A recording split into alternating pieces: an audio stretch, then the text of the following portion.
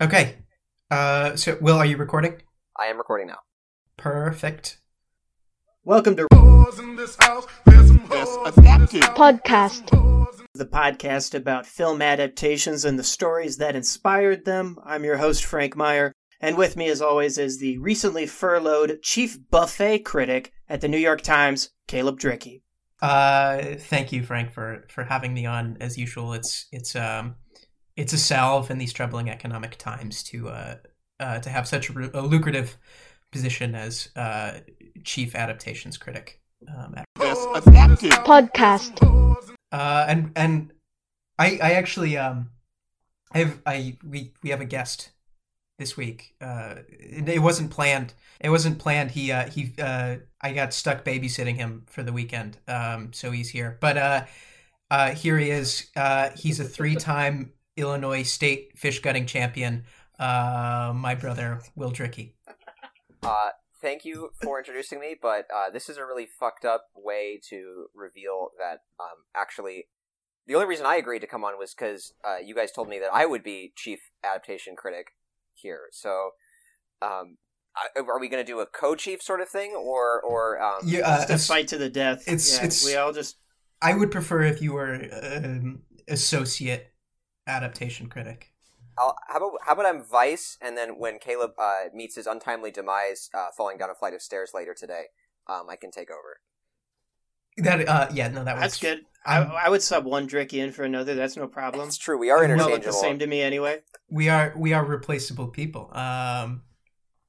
But we are here today not to talk about fraternal bickering, but instead of that, we're going to be talking about Laurence Sterne's masterpiece. I'm going to say The Life and Opinions of Tristram Shandy, Gentlemen, and its 2005 adaptation, Tristram Shandy, A Cock and Bull Story, by Michael Winterbottom. So, Will, you don't really care about context very much. You love text and what a text actually says and means, and not sort of the culture that birthed that text as much. At least that's my reading of you. And you love Tristram Shandy. Am I correct in No, saying Caleb, that? you're absolutely right. As a socialist, I hate context. I hate taking culture into account. I love taking people for their word. That's why I think that that's why my fucking brain dribbles out of my ears and I say that the Nazis were socialists. You're 100% right, Caleb. I could not have put it better myself. What can I say? I know you really well. No, what Caleb is trying to say is that he's trying to give me a pass. So I was assigned with describing this book, or sort of summarizing it. And I have read it before, and I was rereading it for this, and I did not finish in time. But I would like to think that is in keeping with the themes of the book. Because basically, this book is, and if I can go into some context, it's wild that No. Oh, sorry, that's just for Caleb. Caleb is... Context invited. Context welcome. No, I love this book because I have at multiple times been tasked with reading some fucking like dog shit, lightly fictionalized account of someone's life. I read the entirety of In Search of Lost Time by Marcel Proust for a beer. I fucking know I'm gonna read My Struggle by Nausgard. All these, there's like it's such a modernist aesthetic to like try to explore into the deepest reaches of your life and try to like palpate every crevice of your brain. And it's just amusing to me that Tristram, that Laurence Sterne and Tristram Shandy fucking essentially wrote a book about what a stupid fucking idea it was in like much less time, in much fewer pages, while he was fucking dying, like 200 years before any of these jokers took a shot at it.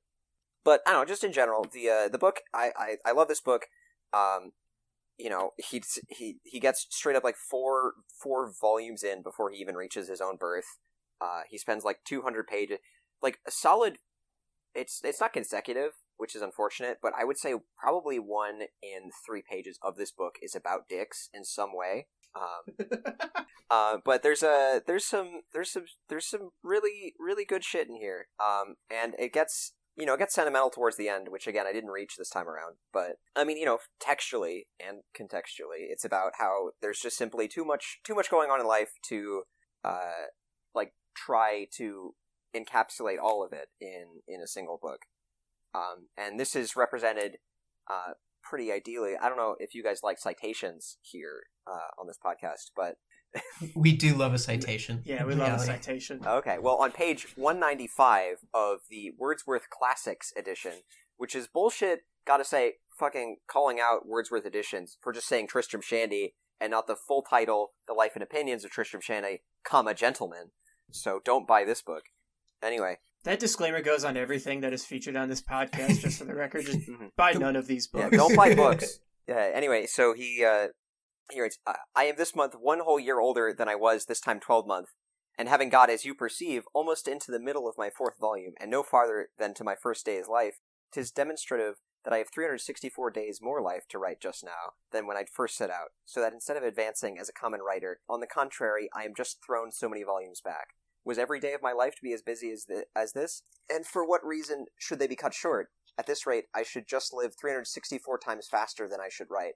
And I want to thank Laurence Sterne and Tristram Shandy for, again, apologizing to me for making me read.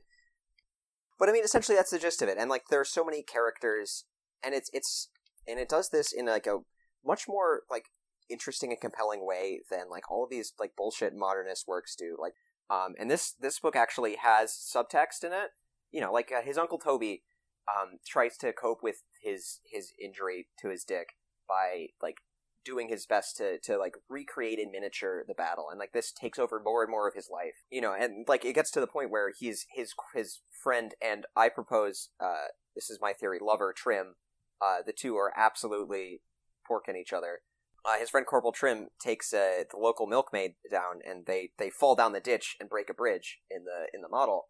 And when rebuilding it, he essentially updates the style, because the style of bridge in the old time is no longer used in modern fortifications. So these characters are just sort of circling the same events over and over in their life, just trying to understand and encapsulate them. And the same thing with Tristram's father, who tries to write this Tristrapedia.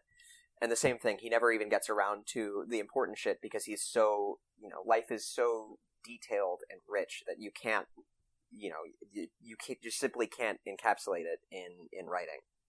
And so that's why I didn't read the whole thing. No, I think that's a very good overview of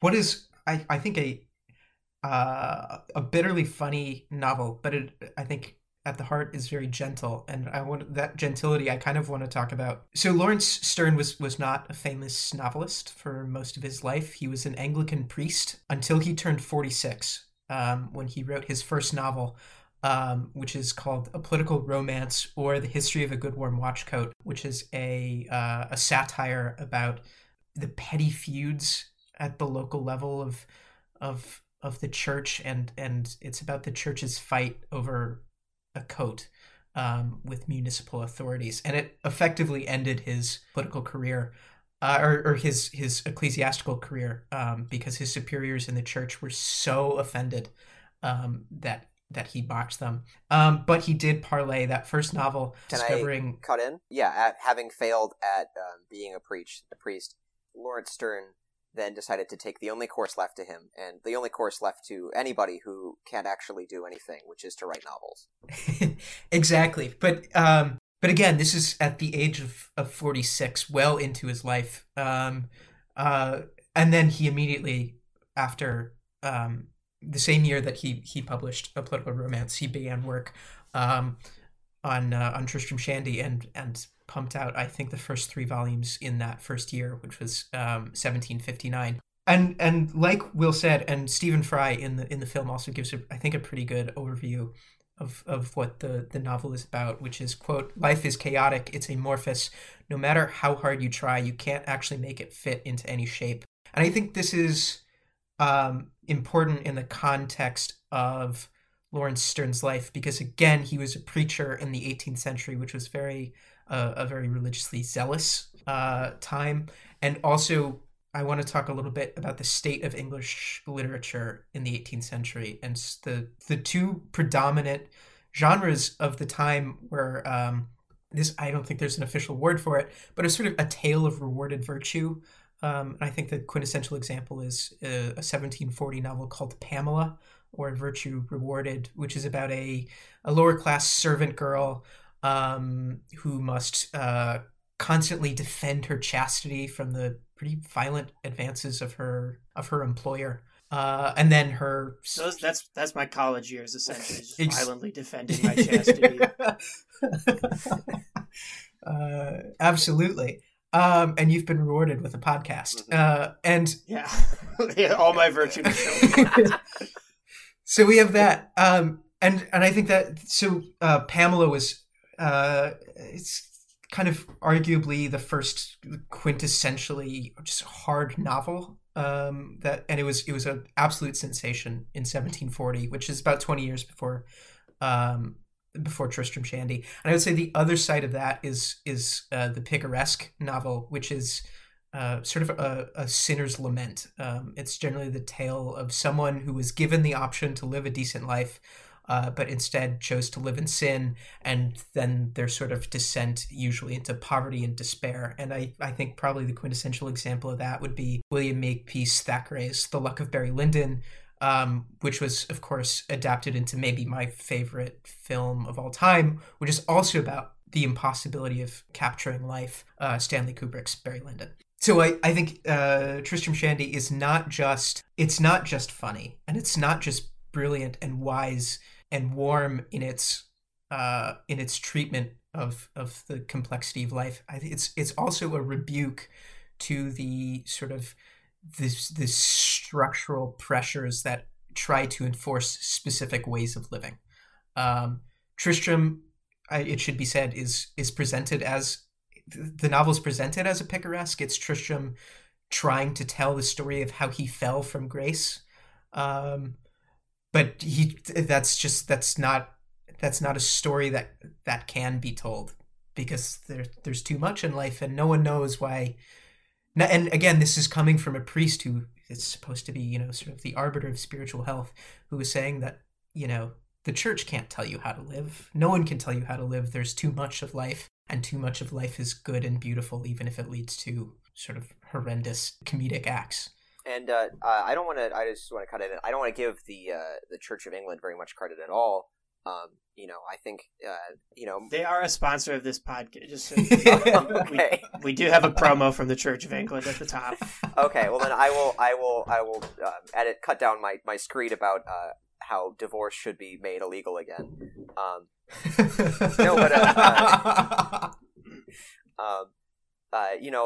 England's you can unlike Tristram Shandy's life, you can trace England's fall from grace. I think there's a direct line you can draw between Brexit and Henry VIII trying to get divorced.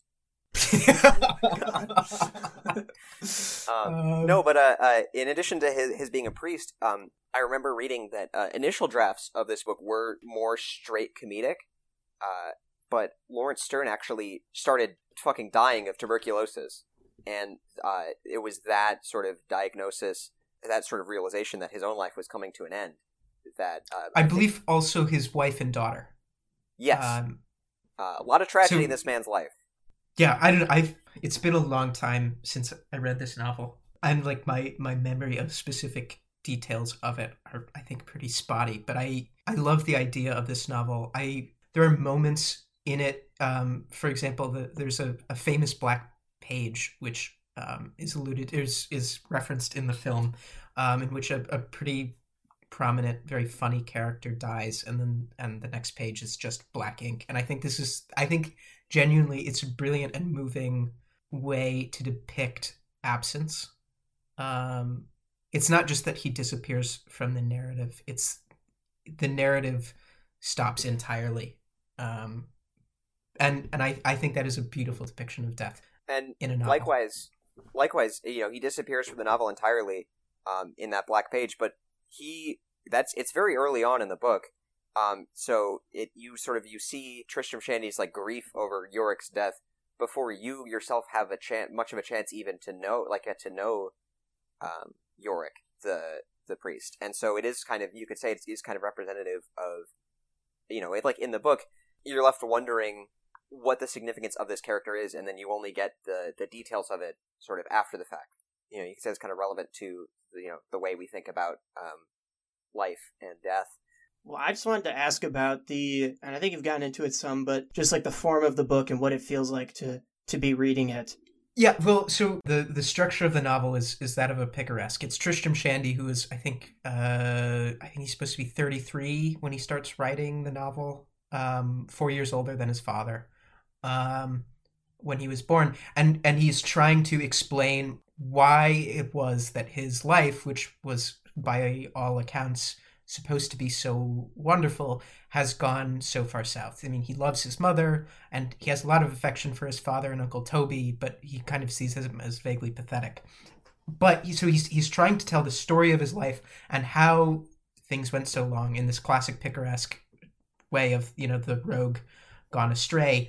But he keeps getting distracted by the things that contextualize his life. So he can't talk about being born without first talking about, his father and the clock.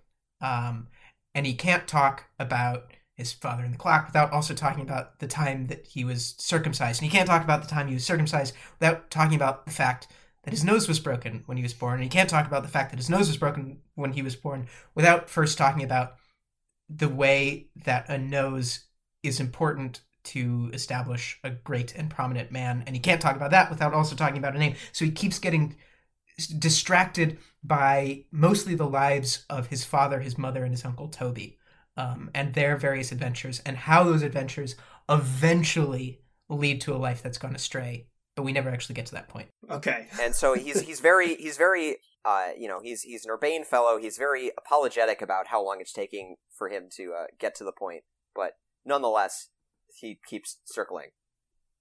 So yeah, and so by the time he gives up after volume 8, I think he's maybe 3 years old. He gives up. He cannot tell the story of his life at all, and so he just stops. He stops telling it. So that is the structure of the novel.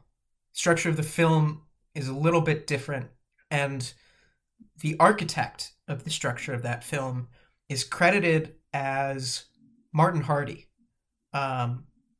Martin Hardy is not a real person. This is my one note on the pre-production of this film.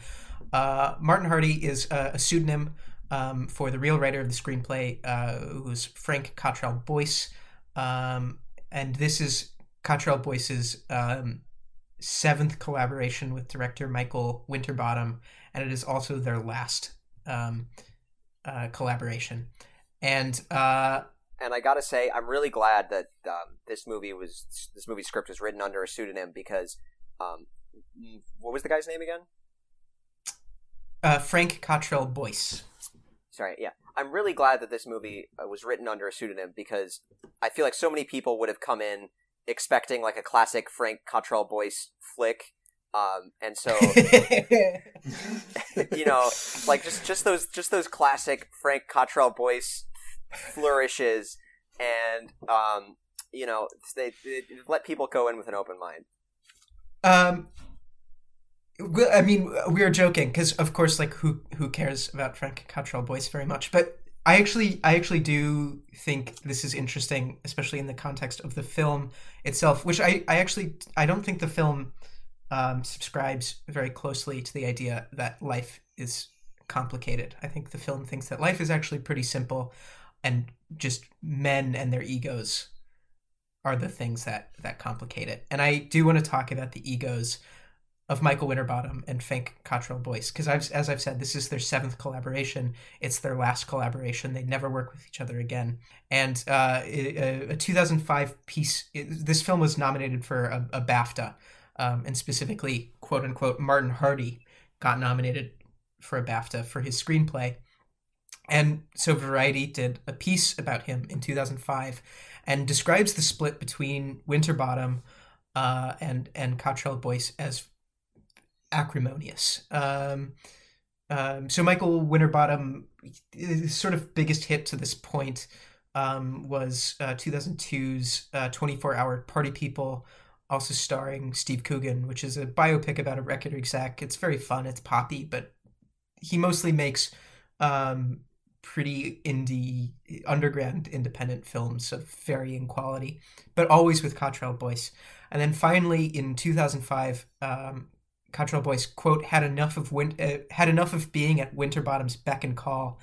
And in the same piece, Cottrell Boyce criticized Winterbottom's career, and he said that, quote, Tristram Shandy is the best film he's made for donkey's years. And in donkey's years, great little what a cut! What a great little English thing there. But in 2012, Cottrell Boyce did an interview in The Guardian, and so this is 7 years later. Presumably, the bad blood had chilled out a little bit. But Cottrell Boyce indicated that he thought that Winterbottom's devotion to independent filmmaking was holding Boyce back, and that Boyce made a movie with Danny Boyle, Millions, in 2004, which was a bigger commercial hit. And Danny Boyle is a more commercial director. Danny Boyle, who made Train Spotting and... Is that the movie where the kid has to spend like $1 million before the currency changes overnight or something? Yeah, there's a bank. He comes across a bank robber's haul. It's not a good movie, if I remember correctly. I was gonna say, like, bigger and better for Cottrell Boyce. Yeah, we all remember where Cottrell Boyce, his devotion to selling out ended up, where famously credited for writing The Avengers. Oh, did he? No, he went nowhere. I like mean, his fucking claim to commercial fame was like a C-list Danny Boyle movie. Well, but that's in 2004. That seemed to be like this was the bet to make him go big, and it didn't pay off. But so that's the thing, is he decided to go commercial, and it clearly didn't pay off. But I think that it seems to me, not having talked to either of these people, that was the tension between the two. So I have two notes coming out of that story. One is that Frank Cottrell... Sorry, go ahead. No, go ahead, and then I'll close out the pre-production notes. So thematically... We just figured out who the alpha brother is, just for the record. Yeah. Are you twins? We are. Yeah. Okay, yeah, Will came out of the womb first. I did. Yeah, yep. Anyway, true to the theme of this book, the book's about blurring the lines between fiction and reality, and the book is fundamentally about a man trying and failing to write a book. The movie's about a group of people trying and failing to make a movie. Another sub-theme is the importance of names, so it's important to establish that, true to his name, Michael Winterbottom just sat there and took it. Yeah, so we're going to get back to names in a sec, and I guess I also have two notes coming out of this feud. Is one, that Frank Cottrell Boyce seems like a real asshole, and second, that the overcharged male prima donna ego was very much on Michael Winterbottom's brain as he was making this movie about Steve Coogan's overcharged ego. That's all I have for the film. I think now we can sort of get into the main thrust of it. Yeah, so it opens with Rob Brydon and Steve Coogan sitting in their makeup trailer, getting ready to start filming A Cock and Bull Story, The Life and Times of Tristram Shandy. And it's their banter, which I've only seen clips of them in the trip. I'm going in pretty cold to this Winterbottom. But I understand this is kind of like the crux of their comedy together, is like this kind of nagging and this like nagging kind of witty repartee that is ultimately like about nothing and is mostly just like fragile male egos just kind of going at it with each other. And then we launch into the movie. And this is going to get tricky to explain because there's the movie, and then there's the movie of the movie, and then there's the movie of the movie of the movie. Yeah. I mean, I think one thing that's really interesting about it is it's just interesting the way that life seems to mirror art, because as I'm not English, confession. I don't know. I know Steve Coogan's main thing is Ellen Partridge, and that's like Steve Coogan presumably was famous for things before this, but at least as far as the work of his that's gone across the pond, Steve Coogan is pretty much only known for playing Steve Coogan and stuff, like in this and in the Trip movies. You're telling me you missed Around the World in 80 Days with him and Jackie Chan? I have seen that movie. Fuck, you're right. Who's the female lead in that? It's someone just like comically out of Steve Coogan's league in that movie. I'm gonna say my brain says Rachel Weisz, which is wrong, but that's what my brain is gonna say. But anyway, while you're looking this up, what I think is really interesting is like the relationship between Steve Coogan and Rob Brydon really does mirror the relationship between Tristram Shandy's father and Toby, where Tristram Shandy's father is constantly needling Toby for all of the very legitimately dumb shit that he does. But then underneath it all, in a way that is largely unexpressed, there is a real warmth and an actual genuine friendship, which I guess in Steve Coogan's filmography maybe is left a little bit more implied. Because so I have the intel here. It's Cecily de France, who is a French actress. Oh, really? The woman named Cecily of France is French? France is of France. I'm just saying, Caleb, we should not write off maybe doing an episode on this movie. I would totally do it. Arnold Schwarzenegger is in it.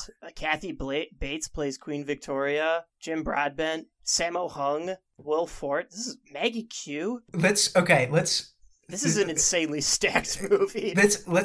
Yeah. We should do a miniseries on 18th century science fiction travel stuff. 40,000 Leagues Under the Sea. You guys are not fucking allowed to pull a Tristram Shandy and get distracted by all the different podcasts you want to do in the middle of this podcast. We can edit, okay? But then we go into the film, which is already playing with the conventions and tropes by having Steve Coogan's character of Tristram Shandy narrate his own movie as it's going and do a lot of like breaking the fourth wall. Although this movie's going to break the sixth and seventh wall by the end of it. And explaining that, like, this is the story of my life, but first I need to, like, be born. And then basically doing the Tristram Shandy routine of going back and introducing his family members and his uncle. And here is where I will say is as far as I can tell, there are a lot of ways that the movie obviously diverts from the book, but the main one that the movie does in this opening scene is it actually changes the story of his birth and in a way that I didn't realize when I first read the book. In the book, it talks about the scheduling of his father winding the clock and fucking his mom as proof that actually his father was cucked, and Tristram Shandy is not his father's son. Because it says he wound the clock the first of every month and also had sex with his mom, but on the first of that month he was out of town. Okay, interesting. I think I'm glad that they don't do that, because it seems like Tristram Shandy, and it's like a recurring bit throughout the movie that everyone has their own read of like what the movie is really about and like what's the most important part to grab onto from it.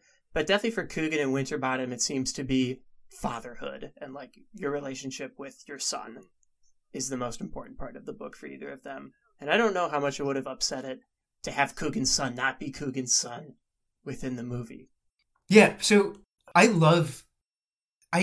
just like the first 20 minutes after that first dressing room scene is just Tristram Shandy talking about his birth, and it seems to be pulled straight from the film within the film.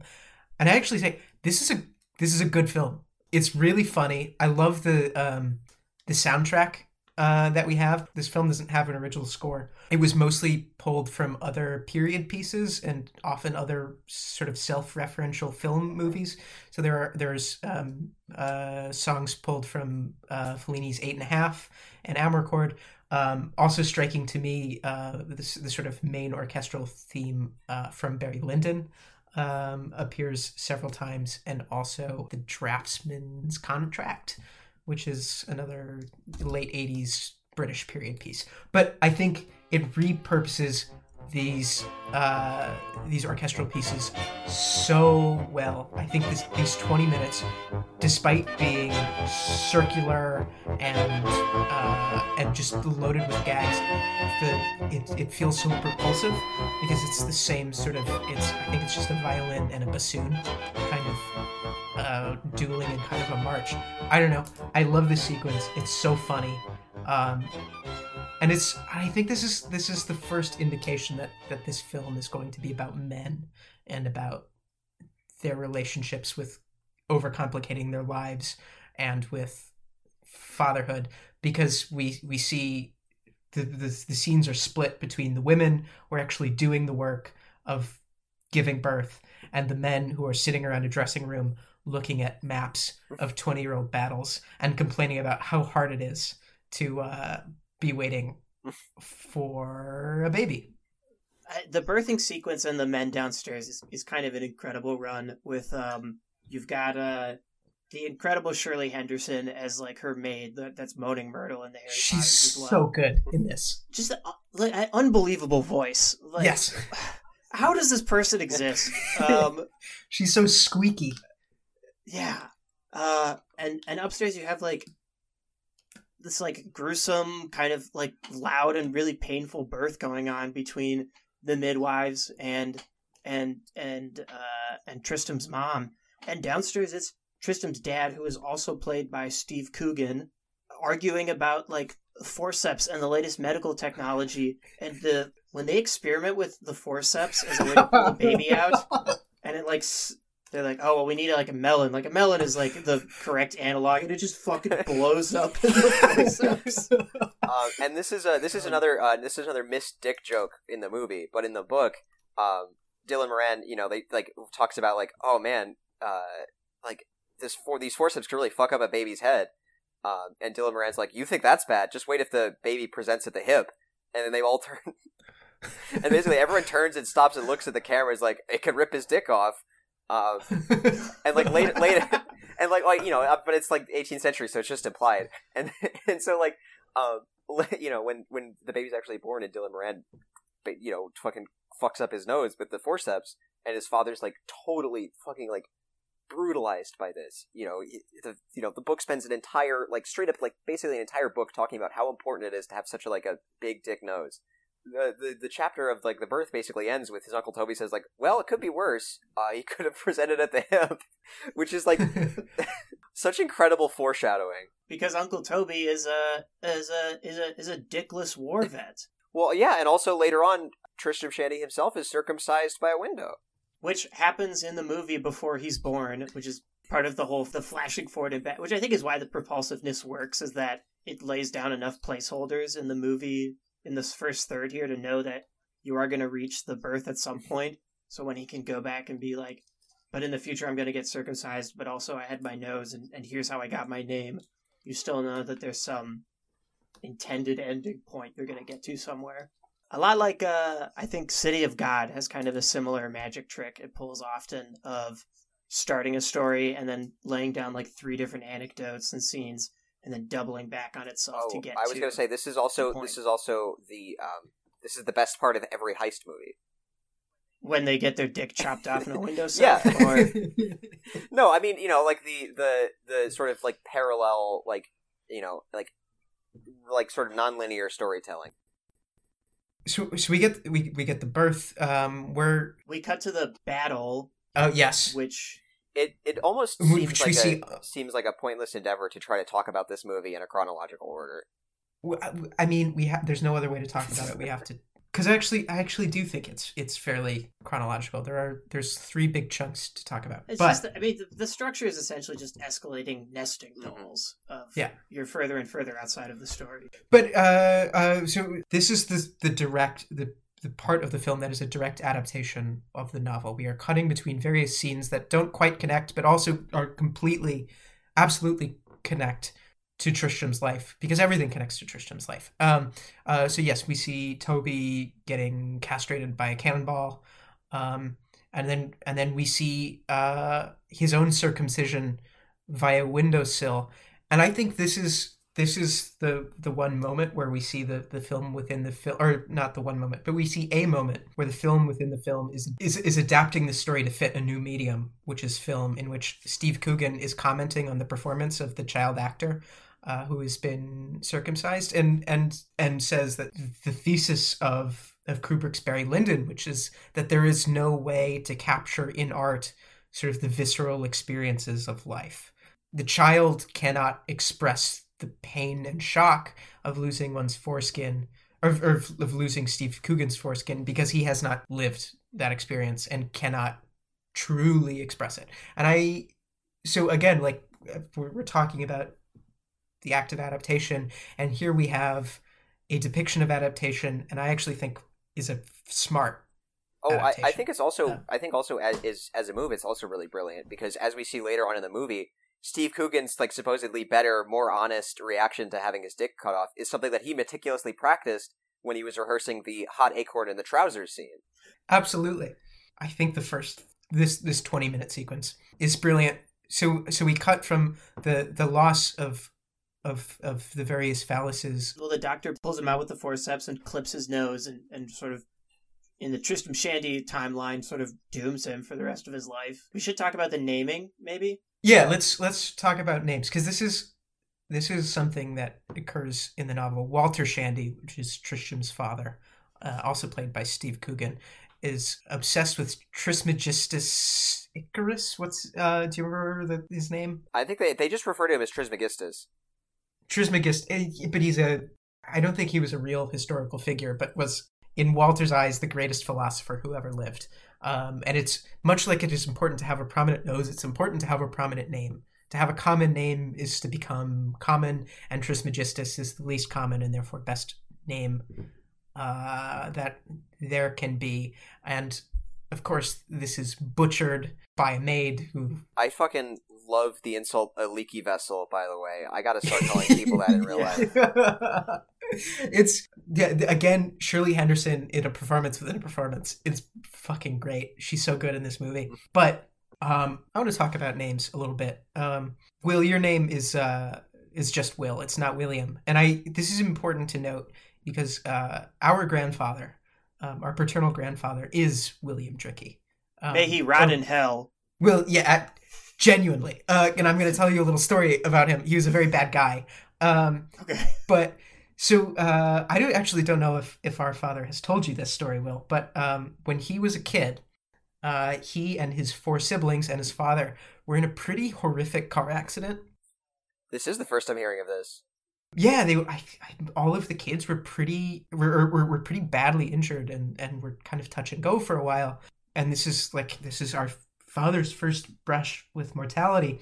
And I just learned this story like a year ago, and he was telling me that, you know, for years afterwards, including after his father abandoned the family and moved to Florida, it was widely assumed and talked about openly that this car crash was William Drickey's attempt to murder his own kids, and sort of rid himself of the burden of this family. So, my question to you, Will, is if your How name... could you live in a world without Podcast. If your name had been William instead of Will, do you think you would spend your Thursdays catapulting hand grenades at school buses? Well, so this is I mean, it is one of those things because I don't know if you've heard this story. I only discovered it when like straight up a friend researched our family tree for us. But William Drickey at one point got run out of a town in California for faking his own kidnapping and robbery to get away with stealing like something like $600 in like life insurance like money that like he was like a traveling salesman for. Is he still alive? Like he's No, got to he's be a dead. guest on this podcast. Damn it! He died like 2 years ago. But so No, I think but like another lesson is that William Drickey is Tristram Shandy. He is the rake. No, and it's wild because it's such like it's such a fucking relic of its time because like he was caught when the like basically the gas station worker who he like basically claimed, oh, I was pulling up into this gas station and these people like ran up to my car and kidnapped me and like all that stuff, and this like the police talked to the guy who was there. He's like, no, this guy was alone. Like he was like, no, he was like very obviously not kidnapped. And I think, you know, my parents did their best to separate me from the legacy of our deadbeat grandfather by naming me Will and not William, but much like my kind of namesake, I too am cursed to run just stupid low-level grifts in my life. Anyway, so I fully expect to be run out of Los Angeles by the police, much like my grandfather was. Just like that's the thing is like back then it's fucking wild. Like if you were white, you did a crime, cops were just like bother someone else. Just leave. Just be someone else's problem. Also, my parents did, however, curse me into life of misery in a different way. You know, they very conscientiously avoided naming me after my deadbeat grandfather. But somehow, after one kid, they ran out of ideas for middle names and were like, "Oh fuck, what do we call him? I know, Garrett, after Garrett's Popcorn, a Chicago like popcorn chain. Like not even the famous Chicago popcorn chain, but like just the B-list one." My siblings and I are all named after like U.S. presidents and president adjacent people. We are Franklin, Theodore, and Martha. And you've clearly lived up to their expectations by starting with do we have anything more to talk about in this first? I think sequence? we're out of the first nesting egg and into the second one. Yeah. I would just like to add that if the founding fathers were alive today, they would be podcasters. Yeah, they would be on Alex Jones probably. To be honest, like no, I think Alexander Hamilton and Thomas Jefferson would have rival podcasts, much like the Chapo Trap House Pod Save America. This is like the worst fucking timeline imaginable. Who's Red Scare? Oh man. Lafayette? I don't know. Totally Lafayette. Yeah. Anyway, so we call cut on the first film sequence, and now we're no longer following Tristram and Walter Shandy. We're following Steve Coogan. What's Steve Coogan like? I love Steve Coogan. I think he plays insecurity maybe better than like anyone possibly. That's definitely his comedic persona. It's almost like he's weaponized his own insecurity and is always using it to kind of grift people into doing just like sort of debasing themselves to make him feel a little bit better. The big one he's working on in this is he wants a different pair of shoes so that he is slightly taller than Rob Brydon in every scene they have together. This is truly an astounding bit. The level of pettiness towards him, but also the casual cruelty he displays towards the costume designer. Who has to then remake their shoes by hand. Like, he's so good at whenever another actor is like, I mean, we can do it, but it's gonna be a lot of work. And he's like, all right, great, sounds good. Like, he's so good at just like rejecting when everyone is like desperately, politely trying to get him to say no. It's the second best Steve Coogan is a piece of shit bit. The best one is in the first Trip movie when he has a dream sequence where a guy accosts him in the street with a newspaper, and the headline is Steve Coogan, a bit of a cunt, says Dad. Yeah, and we have another dream sequence in this one about ego, but we'll get to that in a little bit.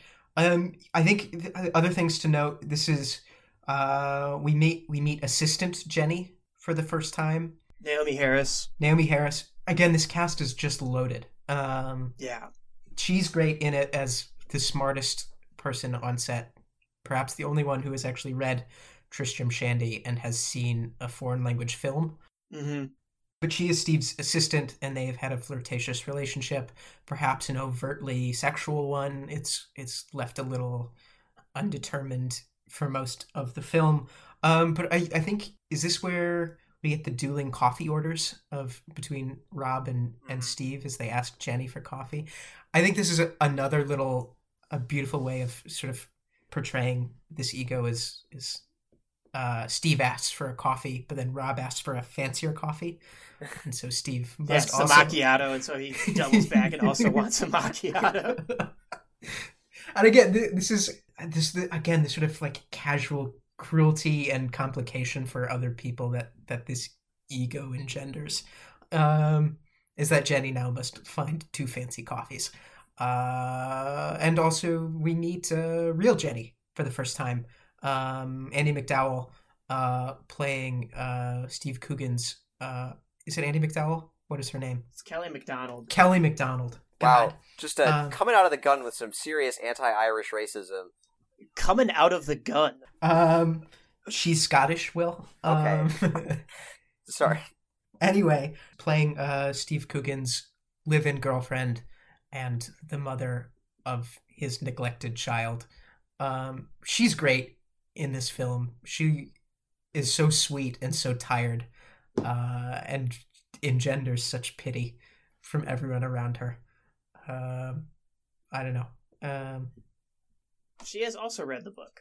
We learned yes. later on. She's the only other person, it seems, who... Well, again, it's kind of... There's always maybe like one more person and then one more person who's read it until you realize that Steve Coogan, of everyone, the man playing Tristram Shandy, definitely knows the least about Tristram Shandy of anyone in the movie. Well, I mean, yes, it's like definitely sort of established through his character. I mean, like, Tristram Walter Shandy cared deeply about, like, being a good parent and doing the right thing, whereas Steve Coogan very much does not. I don't know. I think Steve Coogan is... I think he does want to be a good dad in this movie, and it's sort of... Maybe my favorite stretch of it is the balance between the kind of the witty, like, repartee and cynicism, and then these, like, brief but, like, very private, like, very touching, heartfelt moments of him realizing that, like, his girlfriend and his kid are really what's the most important thing to him, and connecting with that, even as he's failing to give that impression to the rest of the world.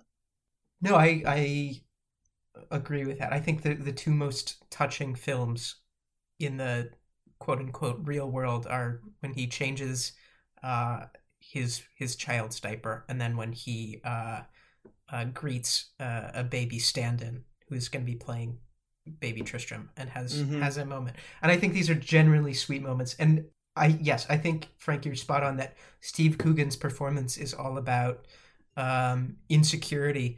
But underneath that insecurity, there's always a vulnerability to Steve Coogan. He's a total bastard, but that bastardy is not out of any sort of sadism.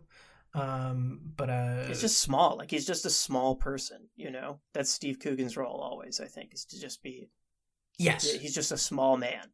And but beneath that is there is a desire to be good and to be respected, but that manifests itself through just the acts of incompetence and awfulness. Yeah, so there's kind of two big things, like conflicts they're trying to solve in the behind the scenes of the movie, which is they want to fund this war scene that they need to do to cover that aspect of the novel, and Steve Coogan wants to do a reshoot where he is present at Tristram's birth. He wants to change the novel to give himself this sort of fatherly moment in the artwork. Yes. Yeah, and I would say I love the first conflict of the battle scene, because it manages to be like a genuine, like, really great sort of thematic adaptation of the novel itself, where Toby's obsession with recreating the battle where he was injured sort of, like, takes over his life. And, like, the producers of the film are obsessed with making this battle scene, and they're like, they to the point where they do it multiple times, and it's like it completely like sidetracks and almost ruins the rest of the movie. And that I love it also because it happens to be like a great indictment of actually like like much like how Steve Coogan talks about the quality of the child actor. It is adapting the sort of Tristram's failure to write the novel into like the language of film, and sort of talk about their failure to make a movie. Yeah, you got Mark Williams as the historian consultant who's brought on set. He's great. This is me in the movie, basically the one who's just like, yeah, wrong hat, you got to go off. Like, it's just like so fucking sidelined and disrespect. Like, nobody gives a shit about what he's on. No, and I want to agree with Will here. Again, this is a great way of sort of moving the central conceit of the novel into a new medium. But I think also, again, I think this film is mostly about ego and the way that ego complicates simple relationships. This is we see in the first 20 minutes that this is a good adaptation. It moves very quickly and the performances are great. But again, it's ego that demands that there is a battle scene. Everyone who has read the book concurs that the battle is completely unimportant. It doesn't matter. It's there purely as background for Toby, who is a secondary character. But the director needs a great battle because it's big and it's complicated, and big battles are what get. And they bring up Mel Gibson a lot. Like, that's what gets Mel Gibson the Oscar, is the battle scene in Braveheart. And so it's, again, you have something that is simple and that's working. I mean, it's not simple. This is a very complex adaptation, to be sure. But the desire to introduce something complicated for purely sort of big male auteur, big dick reasons, that is the central. And there's two of them. One is to force the man into the women's scene, which is the birth, and the other to introduce a battle, like the ultimate masculine ego trip, into a movie that is very much not about battles. Anyway, I think the problem with the film is on every level just ego. But I think it's interesting the way that the film also consistently has its ego or has its cake and eats it too. Because like in the scenes where they actually do talk about Uncle Toby's injury and like how, he's too modest to even mention his like groin injury to his doctor. Like you can tell there's a budget there. They spent money on like the extras and like the background to make it look legit. And, they could have easily like skimped out on it, and like made it look shitty and been like, oh, it's part of the bit. But they didn't. No, I agree. The fake movie is a well-made movie. It's great. Something to note, I think, is that the way the movie works changes in the second nesting doll when it's on set, and that it's totally linear. It's a lot more like handheld cameras that are just following Coogan around, basically. It reminded me a lot of, I would say, Birdman in its kind of style. It's these like stream of conscious sequences about just the making of the movie and these weird kind of cyclical bickering arguments about how to get the funding for this or how to get the funding for that. It is fun to see an ingredient get introduced in one start of the stream of consciousness, and then, an hour later, it like resurfaces again, coming out of someone else's mouth as like a good idea on what to implement in the movie. The Widow Wardley being kind of the key one. The Widow Wadman! Widow Wadman? Gotta get the names right. Is she as important in the book as Naomi Harris kind of talks her up to be? Oh no, not as the interviewer does. A great deal of the back half of the book is about Toby's relationship with the Widow Wadman. But I don't think it's sort of the best remembered or best loved. I think, it is also, it happens later, like it happens towards the end of the book, and I feel like a lot of people, it's just one of those, like, in these stream of consciousness books like this, people only ever remember, like, the stuff that happens in chapter 1. So, should we let's talk a little bit about the hotel and the viewing party and Steve Coogan's girlfriend and baby up on the top floor, because I do think this is a really a clever device. After filming wraps for the day, we have, I believe, the entire film is taking place in like a country villa that's been repurposed as a hotel, but is also housing the shoot. I mean, this is just like England. They just have a bunch of these old manors, and they will just straight up give you money if you like ask to film a movie there. Essentially, yeah. But so I do think like in the basement there's a screening room, and then one floor above there's the lobby where everyone is drinking and mingling, and then above that there is sort of the family.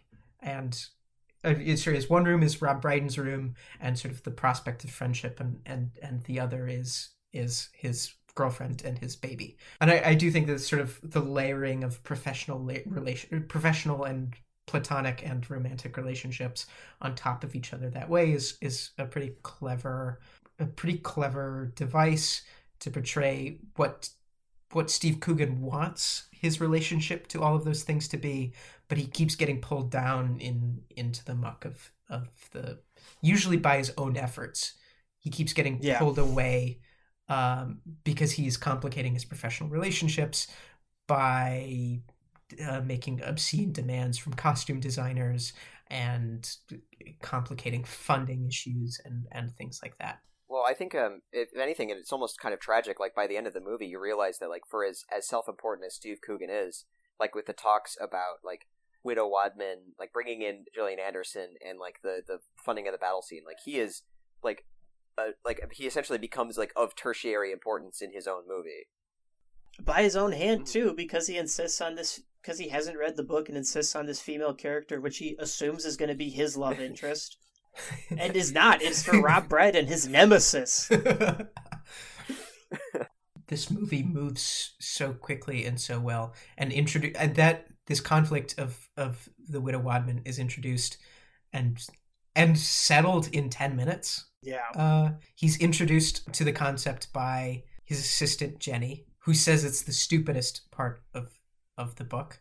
And then he brings it up at a production meeting and then goes to see his wife, and then 5 minutes later is ambushed by Rob Brydon, who thanks him so much for elevating him to lead role. And then we learn that Gillian Anderson of X-Files fame has joined the cast. This feels like in another film this would be the crux of the conflict, is the bringing in of a second star to replace the first, and it's introduced and settled in 15 seconds, and it doesn't feel rushed at all. I think this is brilliant. Oh, because the movie has started to become kind of like the movie they're making of Tristram Shandy has started to become a little less and less important as you get more invested in Steve Coogan and him trying to figure out who he wants to be, like where his career is going, and like if he has it in him to be a good father, essentially. And I think the filmmakers correctly realized that the sort of storyline of like, oh man, it sure sucks when a girl gets between two bros, like it's played out and tired. Agreed. Gillian Anderson, she's in this movie for about 4 minutes, and I think she's great. But that's all you need to say. Yeah, pretty much. Shout out to her. Yeah, she has a great British accent. She lives in England. She's British. Really, because they give her an American accent as like the actress. She was, I think, born in the U.S., but now splits time between the U.S. and Britain, and is like a British citizen. All right, like, Frank, cut this part out where I'm being just a fucking idiot. Nah, we needed something. I mean, you've referenced Proust enough times. We need to bring you down to earth at some point. We've, I think, kind of talked about it a little bit, but Steve changing his baby's diaper, and I think this is the one moment of the first moment of real vulnerability for him. I don't know about you. I'd seen this film before, but I didn't remember the scene, and I thought it was going to play much differently than it did. I thought it would be sort of a mirror of the birth scene, in which the men were too squeamish and too fragile to actually deal with the gross problems of fatherhood. But in this case, he changes a diaper, and he does it well and sings his baby to sleep. And I don't know, this is a sweet scene. No, I love it. I mean, and I think that the crux of this like nesting egg portion of the story is that I think there are some things that you can't be totally like postmodern and cynical about, is what it's getting at. That when Naomi Harris approaches him and says that I want to sleep with you, and Steve Coogan is like, no, like I have a life and I need to be a part of it, or when he's changing his son's diaper, or even when he's putting on the pantomime of dropping a hot chestnut in his pants until he does drop the hot chestnut in his pants, actually burning himself. It's like, I know that Tristram Shandy, the whole point is that you can't kind of, it's making a mockery that I don't know if it's a cynical book, but it's not. It's not a cynical. It's extremely humanistic. And yeah. I think this middle part of the film, where it talks about the creation of the film, manages to sort of compile into one sort of section, a part of the book that's very scattered and diverse, where these parts of the book sort of exist a lot as asides, where he like talks about the writing process and like he'll interrupt the story, whereas the movie just sort of slams all of that part of the book together into one section. And I think it does the same thing with the moments of like real tenderness that are scattered throughout the book as well. Yeah, I think it's really touching. It's really wonderful, and I love this movie being at war with like how quippy it can be over human life, and then how just like resonant and touching it can also be at the same time. I really love that tension in this stretch of the movie. Probably my favorite aspect of the whole thing. Yeah, it really achieves like a level of naturalism that you don't see in a lot of movies, especially ones that are as obsessed with being so sort of like contrived and like arty as this one is.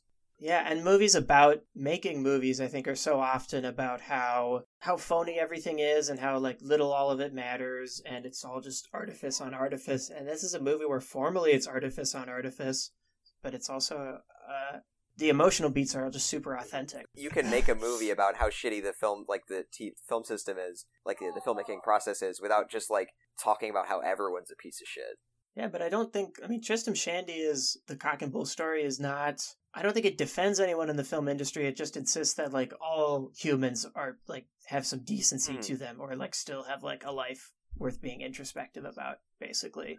I think this is a depiction of the simplicity of decent life, and actually how easy it is to be good. Again, my reading of this film is all about how self-regard mucks up the works of what should be straightforward and good and simple and etc. And this is the moment where we see how easy it is for Steve Coogan to foster a relationship with his son, and be kind to his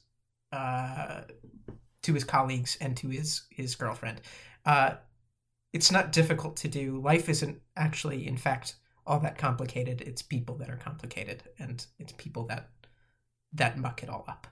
And I think that's something that's kind of easy to overstate and to come across as saccharine.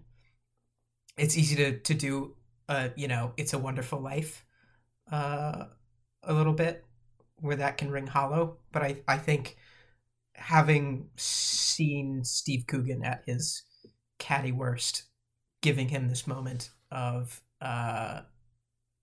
warmth and decency actually rings hollow, or does not ring hollow, rings very true. And again, this is a way that the book very much like it does a great job of the movie does a great job of adapting the book, in that the book also, like the moments of sincerity of their book are much like this.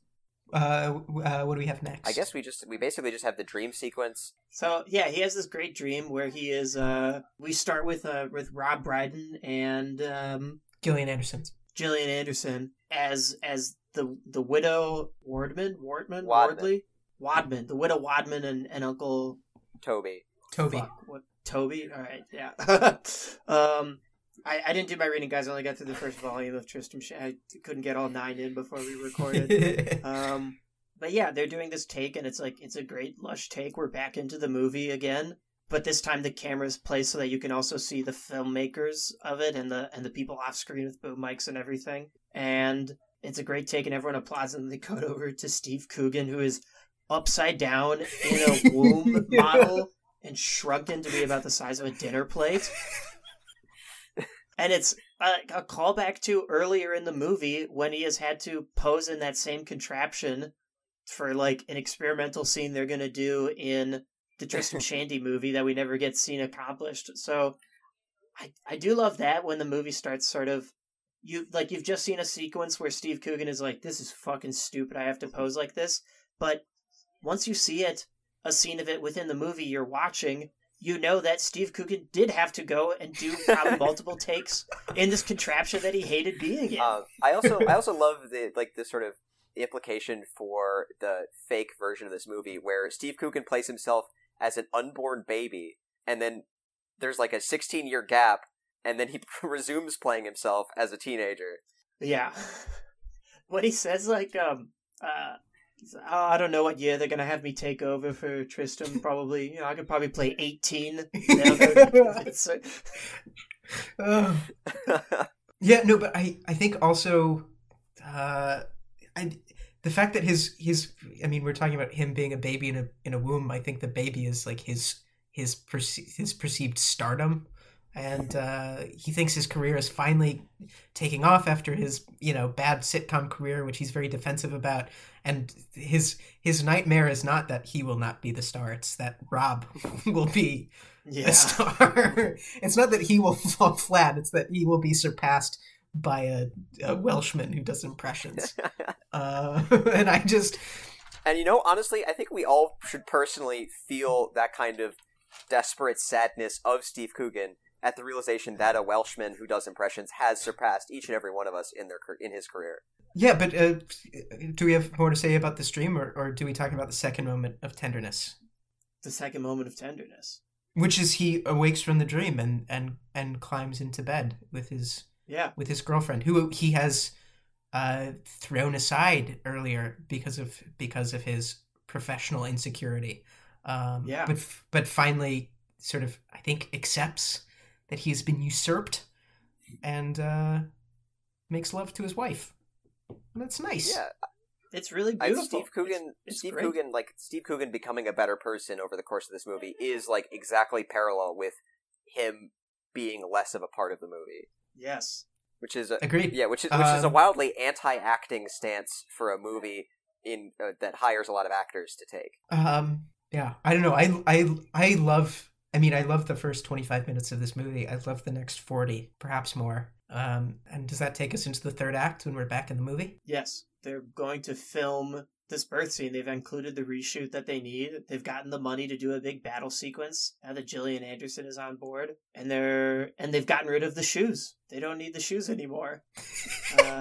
Which is the best fucking gag, that he's like been just like needling people to get these shoes where he can be taller than Rob Brydon, and then, oh, these are the shoes, like, we talked it out. We kind of don't need them, actually. It's like, I worked all night on these. And like in any other movie, this would be like the climactic, like triumphant moment where, like, you know, like the business, you know, like every, you know, Disney movie where like the business obsessed dad like finally realizes like, oh, it's family that's important, and like he's like, you know what? No, assistant, I won't be going to that meeting after all. But yeah, it, like, you know, like the movie is really just like, oh well, for in a lot of ways it's too little, too late. Yeah, you have totally, like, made a big trouble for everyone else. It's nice that you've grown, but... That should be the coda in those Disney movies when the dad is like, I am going to make my son's baseball game, where, like, he gets fucking fired and the family is, like, out on the street. But yeah, so we get the redo of the birth scene. And what do you make of this rewrite in which Steve is back in and Walter is back in for 15 seconds and then faints? Well, I think it's in wanting to have a piece of art or like a representation he can cling to that proves that he's a good father, and that he's not Tristram Shandy's father, and that there's, you know, he wants to, which is sort of a classic ego problem of actors, you know, of why it's just Ben Affleck. Just Ben Affleck, what? He only wants to play cool guys in movies because he's desperate to be a cool guy. Yeah, or like how during Creed, Stallone like didn't want his character to have cancer because that would make him seem weak. That's so fucking funny. He was like maybe like my neighbor can have cancer instead, and it's like, no, you need to be the one who has cancer. All right, but let's have a climactic sequence where I get back in the ring and I fight my cancer cells. I mean, almost. You know, like, that's the thing about fucking. Sorry, quick Stallone thing. Do you know the reason why he has a fucked up lip? It's because of Dave Dylan Moran's forceps. Forceps? Yes. They pinched a nerve when he was being born. Oh man, I thank God for Stallone that they didn't grab him at the hip. Yeah. You know, I'm going to say it. I don't think Sylvester Stallone would have the same kind of career if he were circumcised.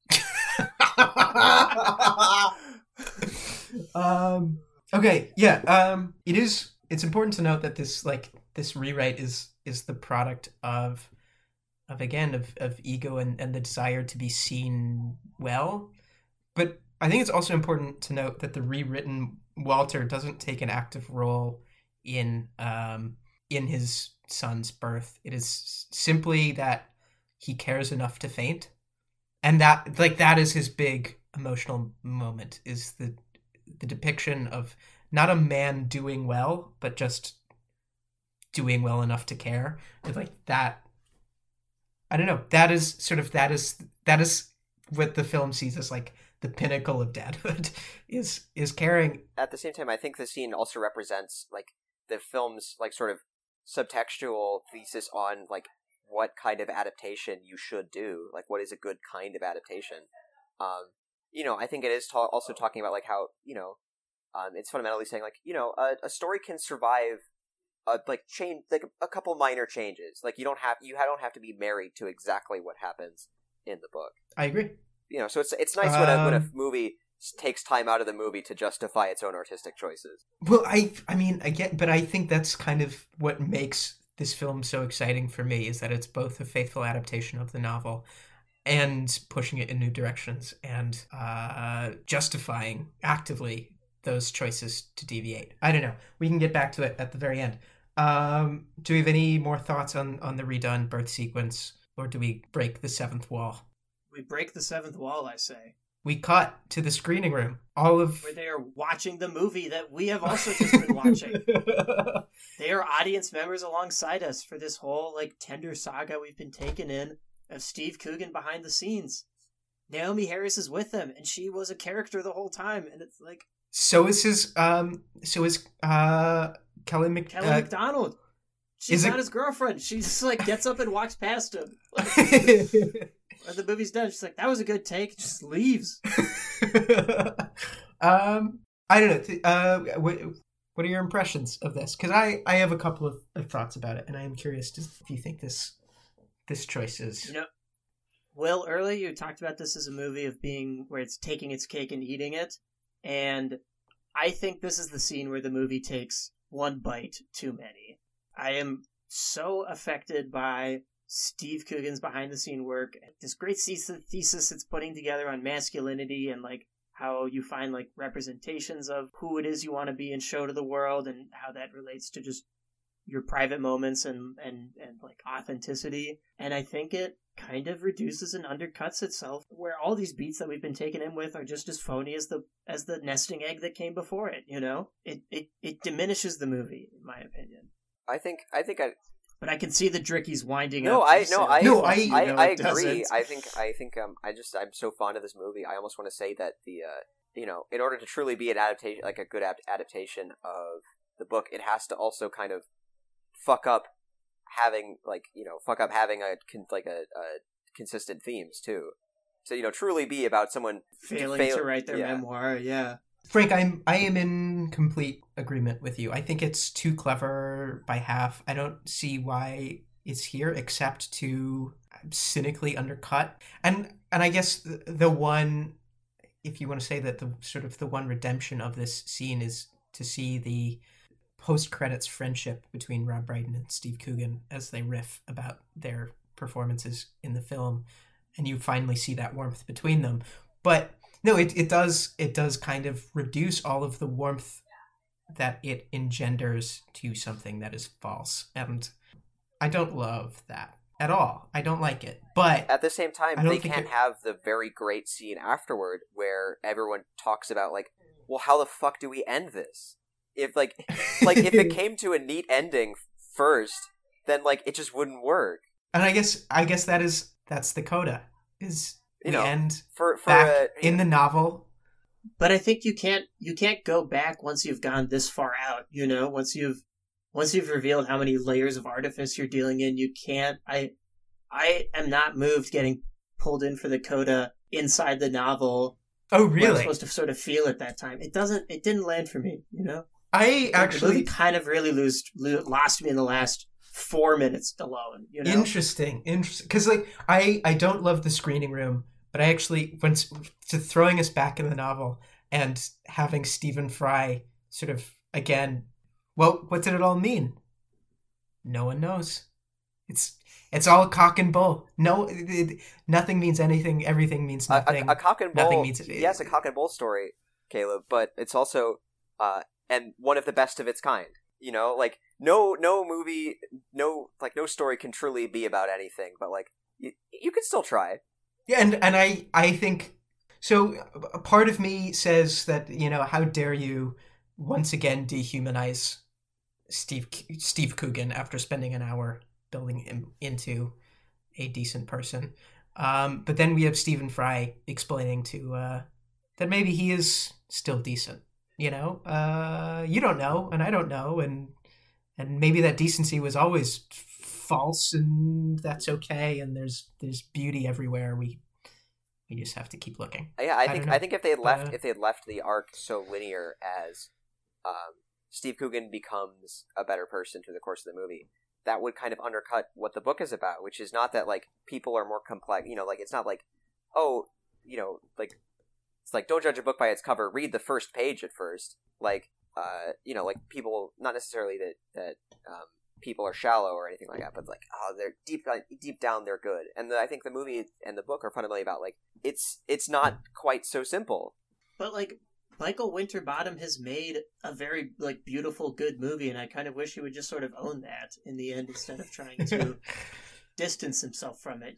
Like why not take credit for a great movie? I guess I think it's all there, and I don't think he gains enough by having like one last nod to the structure of the novel, and then he loses by undercutting what he's just spent the last 40 minutes on. Do you want to do game show and then wrap up? Yeah, I think let's do the game show. Game show and then the final verdict. This game show is called Good Tomatoes and Rotten Reeds. What I have here is a list of quotes I've taken out of context from the user reviews on Rotten Tomatoes of Tristram Shandy, A Cock and Bull Story, directed by Michael Winterbottom, and quotes I've taken from quotes I've taken out of context from the Goodreads reviews of The Life and Opinions of Tristram Shandy, Gentleman. And I will go back and forth, and basically you will have to guess correctly whether the quote comes from a Rotten Tomatoes review of the movie or a Goodreads review of the book.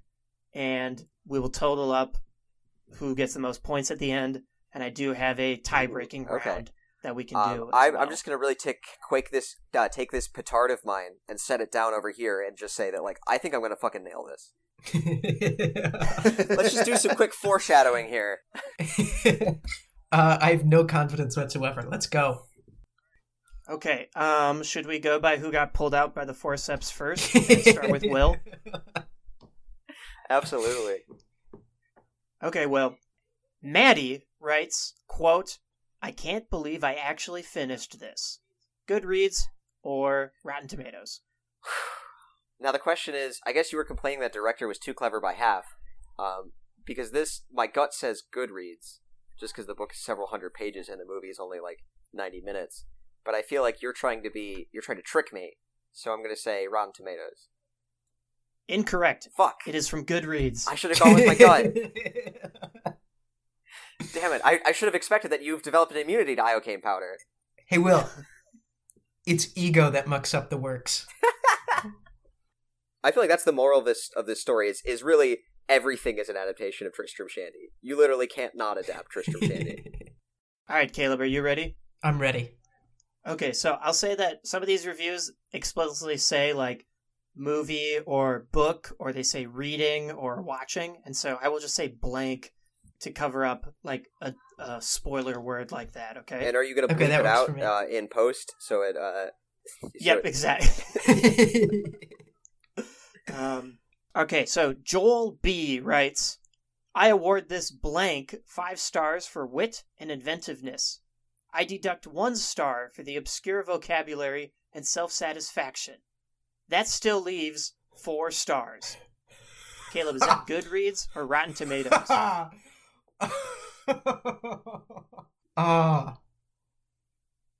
Wow.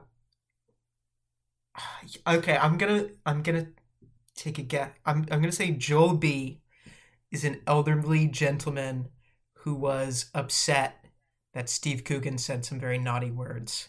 And I'm gonna say that this is Rotten Tomatoes. Incorrect. That is also Goodreads.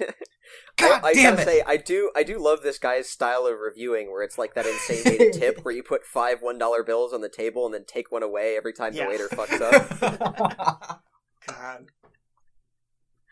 If anyone... that's truly the worst people.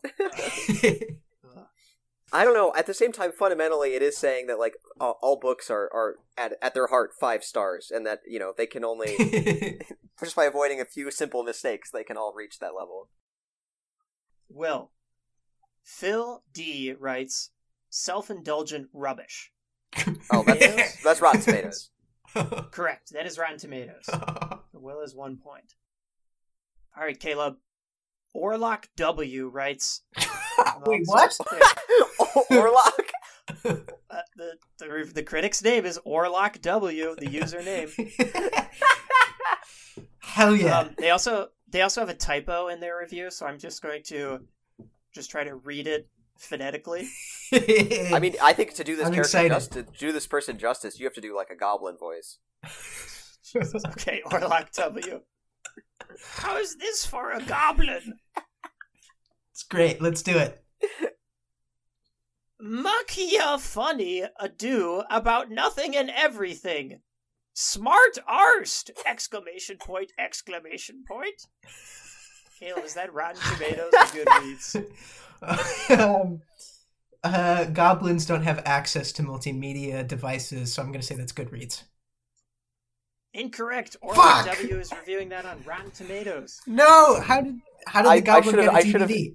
No. He was the style of the review was too illiterate to ever make it on Goodreads. Yeah. Okay. Will. Mm-hmm. Stella D writes, quote, "Your mileage may vary according to your taste in 18th century literature, ... I enjoyed it very much, though it's messy and not everything works. Goodreads or Rotten Tomatoes?" You know, I'm gonna say Goodreads. Incorrect. It is Rotten Tomatoes. Fuck me. All right, God. so the score is 1-0 on question 5. Just cut out all the questions we get wrong. All right, Caleb. I'm ready. John A. writes, quote, "A wonderfully entertaining blank, one that all wannabe memorialists, novelists, historians, and biographers should blank carefully." Caleb, is that Goodreads or Rotten Tomatoes? It's gotta be Goodreads. If it's about history. That is correct. It's fucking Goodreads. Eat my shorts, William. All right, you're tied at 1 point. Fuck you. Much right, like life, it does it does take Caleb a while to catch up to me, but he will never surpass me. Will. Benjamin H. writes, quote, "The way we view faces will never be the same again." Is that Goodreads or Rotten Tomatoes? What the fuck? Oh man, is that Rotten Tomatoes? That is Goodreads, unfortunately. All right. Caleb. Jonathan S. writes, quote, "It's one big meta in-joke." Goodreads or Rotten Tomatoes? That has to be about the structure of the film, so I'm going to say that's Rotten Tomatoes. That is correct. That's Rotten Tomatoes. Caleb is now taking the lead with Oh a my second God. point. All right, Will. Cat R. writes, "This bored the shit out of me." 2 stars. I'm gonna say Goodreads. That is Rotten Tomatoes, unfortunately. Taking L. That review is in the film. Wait, really? Well, that's what the screenwriter says when they get Gillian Anderson. 2 Oh. stars, yeah. That's what the review will be. All right, Caleb. Ready. David S. writes, "Pretentious, self-indulgent, and nonsensical. Very jolly school, with humor to match." Is that Rotten Tomatoes or Goodreads? Very jolly school. That is With the humor to match.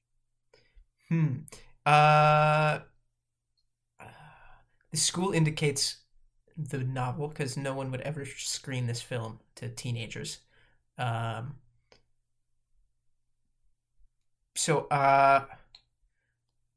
the pretentiousness suggests someone who watched the film and didn't like this sort of self-referential film within a film structure. But I'm gonna lean Goodreads. Incorrect. It is Rotten Tomatoes. Damn. I was gonna say, damn, that guy sounds like a British pervert. It's got to be Goodreads. Will, your quote. Chris D. writes, "I can honestly say after blank thousands of blank that I have never been so moved to tears of sheer and utter boredom. I can only sit back in wonderment of why so many people rave over this garbage. IMO, it must be the Emperor's Clothes effect." Rotten Tomatoes or Goodreads? I want to say Goodreads, and I'm shooting. Incorrect. That is Rotten Tomatoes. God damn. What is the thousands of what? Yeah. What was what the did they say thousands there? of blank? Oh, let's see. I can honestly say after watching thousands of movies. Okay. Oh, I was. You're right. People on Goodreads don't feel the need to say, "I've read 10,000 books." Oh, I assumed it would be like after like 1,500 Thousands of pages pages. of this drivel. Yeah, is what I assumed it was. All right, Caleb, your final question. I'm ready. Andrea writes, why white male privilege? Goodreads or Rotten Tomatoes? Is that YWHY? This is YWHY, white male privilege. Oh, man. There's a little more context, but that's all you're getting for this round. That's gotta be about. It's gotta be about. That's about the Cougs. I'm gonna say Rotten Tomatoes. Incorrect. That is Goodreads. I fucking knew it. It's one of those YA people. It's one of those YA the only diversity that matters is among YA authors. All right. So technically, Caleb is in the lead with 2 points to Will's 1. So I'm gonna do one final round. Okay. Okay. So Will, Banked W writes. Wait, sorry. His name is Banked? BENGT. Oh, okay. W. Den passive-aggressive dynamaken blank arsvargling och funkar lika bra här som I blank. Kan dock inte riktigt skaka av mig känslan att bli blast på en story I Tristram Shandy. Is that a Rotten Tomatoes or a Goodreads review? I'm going to say Goodreads. I'm sorry, it's Rotten Tomatoes. Baked W was reviewing the passive-aggressive dynamakin between Coogan and Bryden. Was that German or a stroke? I think it's Swedish. I could be wrong. It has the umlauts and I don't know. But Caleb, don't worry. It's your turn now. Uwiti S writes, Teir lokalsle Jotka meine stite katsoa, Taumen, Hauksogen, Patkian Takia, El Kanata! Exclamation point, Oli Parjon, Honoumpi, Milta, Vaikuti. Caleb, is that Rotten Tomatoes or Goodreads? I didn't hear any Coogans or Brydens or Winterbottoms or anything like that, so I'm going to say Goodreads and clinch my Caleb, victory. Unfortunately, that is also Rotten Tomatoes. However, you have finished ahead with 2 points to Will's 1, a total of 3 points. How many questions did you ask?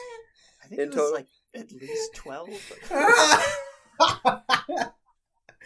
Sorry, I had to take a back seat in this competition because I'm trying to spend more time with my son. Okay, so I think it's time to wrap it up. We do need to come to a verdict. Will, you're our guest. I'm going to start with you. Is Tristram Shandy a cock and bull story? Is it a rat-aptation? Is it a bad-aptation? Does it make you feel a little sad-aptation? Maybe a little mad-aptation, Oh my God, how are you feeling? Options. For the new category, I propose of glad-aptation, where you're glad it's here, even if it's not rad. Oh, okay. So, and then eventually we're gonna feel like it could be a dad-aptation. I feel like this podcast isn't complete unless there is a dad-aptation is gonna be huge. That might be this one. No, I would say this is a rat-aptation. I would go so far as to say this is probably the best adaptation of a novel I've ever seen. Ooh, some high praise. Indeed. I mean, that could go in your Goodreads review of it, or your Rotten Tomatoes. Yeah, I would. I mean, is this the best movie I've ever seen? No, I definitely seen better movies, but I think this might be like the best possible movie to come out of this book. Frank Myers. So, as I've mentioned, the movie kind of loses me in the last truly 3 minutes of it. I think kind of undercuts what it's been doing ahead. However, I'm still going to say Radaptation. It is pretty moving in a lot of stretches of it. It is unbelievably clever. Even with its weird Russian nesting doll story structure, it's actually pretty easy to follow even every time it pulls the rug out from under you. And it's a very funny movie. This is a Radaptation. I would say, but much like the Goodreads reviewer or whoever, you should just take one letter away for the one mistake it made. That's true. So it's a Redaptio. It's a Redaptio. No, I agree with both of you. I think this is absolutely a Radaptation. The structure of it is so monstrously clever, and it is both original but also a beautiful interpretation of the structure of the novel. which everyone in the film acknowledges is absolutely unfilmable. I also think this is the best Steve Coogan performance, and I think sort of self-portrayal is often not taken very seriously as far as performance goes, but I do think this is just a stellar performance in which he is both the meanest bastard on the planet and also has moments of real tenderness. Steve Coogan's great. The man dropped a piping hot chestnut down his pants.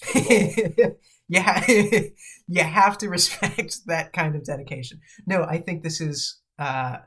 It's not. I won't go so far as Will and say this is the best adaptation I've ever seen, but I think it's pretty stunning. I like this movie a lot. Great, 3-0 adaptation. Go watch it. Nice. It's unanimous. Every podcast listener who has not seen this movie by the release of the next episode will be shot. Yeah, all two of them. Okay. You hear that? Frank's dad and my dad watch this movie. I don't know if my dad is going to listen to this podcast.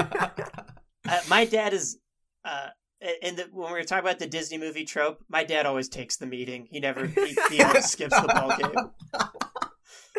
Yeah, but if in a really tender moment, if your dad said, "Frank, I listened to your podcast," wouldn't that just cure all of the past disappointments? Yeah, but again, I don't even think he would tap out of a Zoom call to listen to the podcast.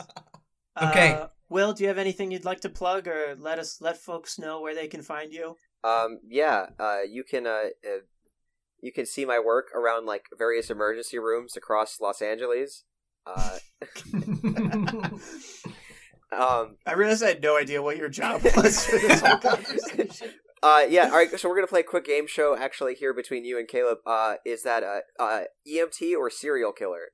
You're an EMT? That's fucking dope. Yeah, thank you. Are you staying safe? Yes.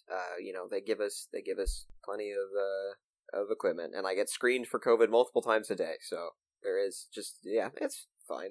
I haven't, I'm the one member of my family who hasn't fucking caught COVID yet. I haven't. Wait, really? Wait, yeah, I was gonna say, Caleb, have you? No, I haven't. Oh, well, mazel tov. I had one scare on air with Frank. That's the kind of high emotional intensity moments you can only get on a podcast, baby. I played it so fucking calm. But Will, you've been published. Where have you been published? Where can people find your work? Don't fucking read anything that has been published of mine, unless you want to read a weird poem that was published in fucking El Salvador. Yeah, that's cool. I mean, I guess. Fucking, you find it, loser. I'm not gonna help you. All right. I don't know. I'm working on a piece about medicine and socialism for the DSA that should go out in their quarterly publication sometime in March, assuming I ever get around to it. But it's fucking. Well, this isn't going to go up. Okay, we're going to cut some stuff out. This isn't going to go up for another couple of months. So okay, perfect. So plug it. Oh, I mean, I don't know what it's called yet, but keep an eye out for the DSA. I think it's the Thorn, New York, and it might be there. Great. Thank you so much for coming on this adapted podcast. Thank you, Will. Sorry, I don't have more podcasts to plug. I would love it if if I was just one of those podcast pyramid schemers who just you're too busy saving lives to just fill your days with the inane bullshit of this. I think this is actually just as important of a public service. I mean, yeah. Honestly, given that half my job is literally just taking patients from one hospital to another because it's in their insurance network, you might not be wrong. You should launch a true crime podcast about your grandfather, though. That really is quite ripe. But that's the thing is that I feel like he was too inept to be interesting. He's it sounds like he failed upward, though, sort of, right? No, he kind of failed downward. Darn. I would not say that my grandfather led a good life. No. He did marry 8 people. That's nice. Should we wrap it up? Wait, what? How many people? I think so. I think he married 8 wives. 8 people? Not at the same time. I wish we could have him as a guest. I wish we could have him as a guest.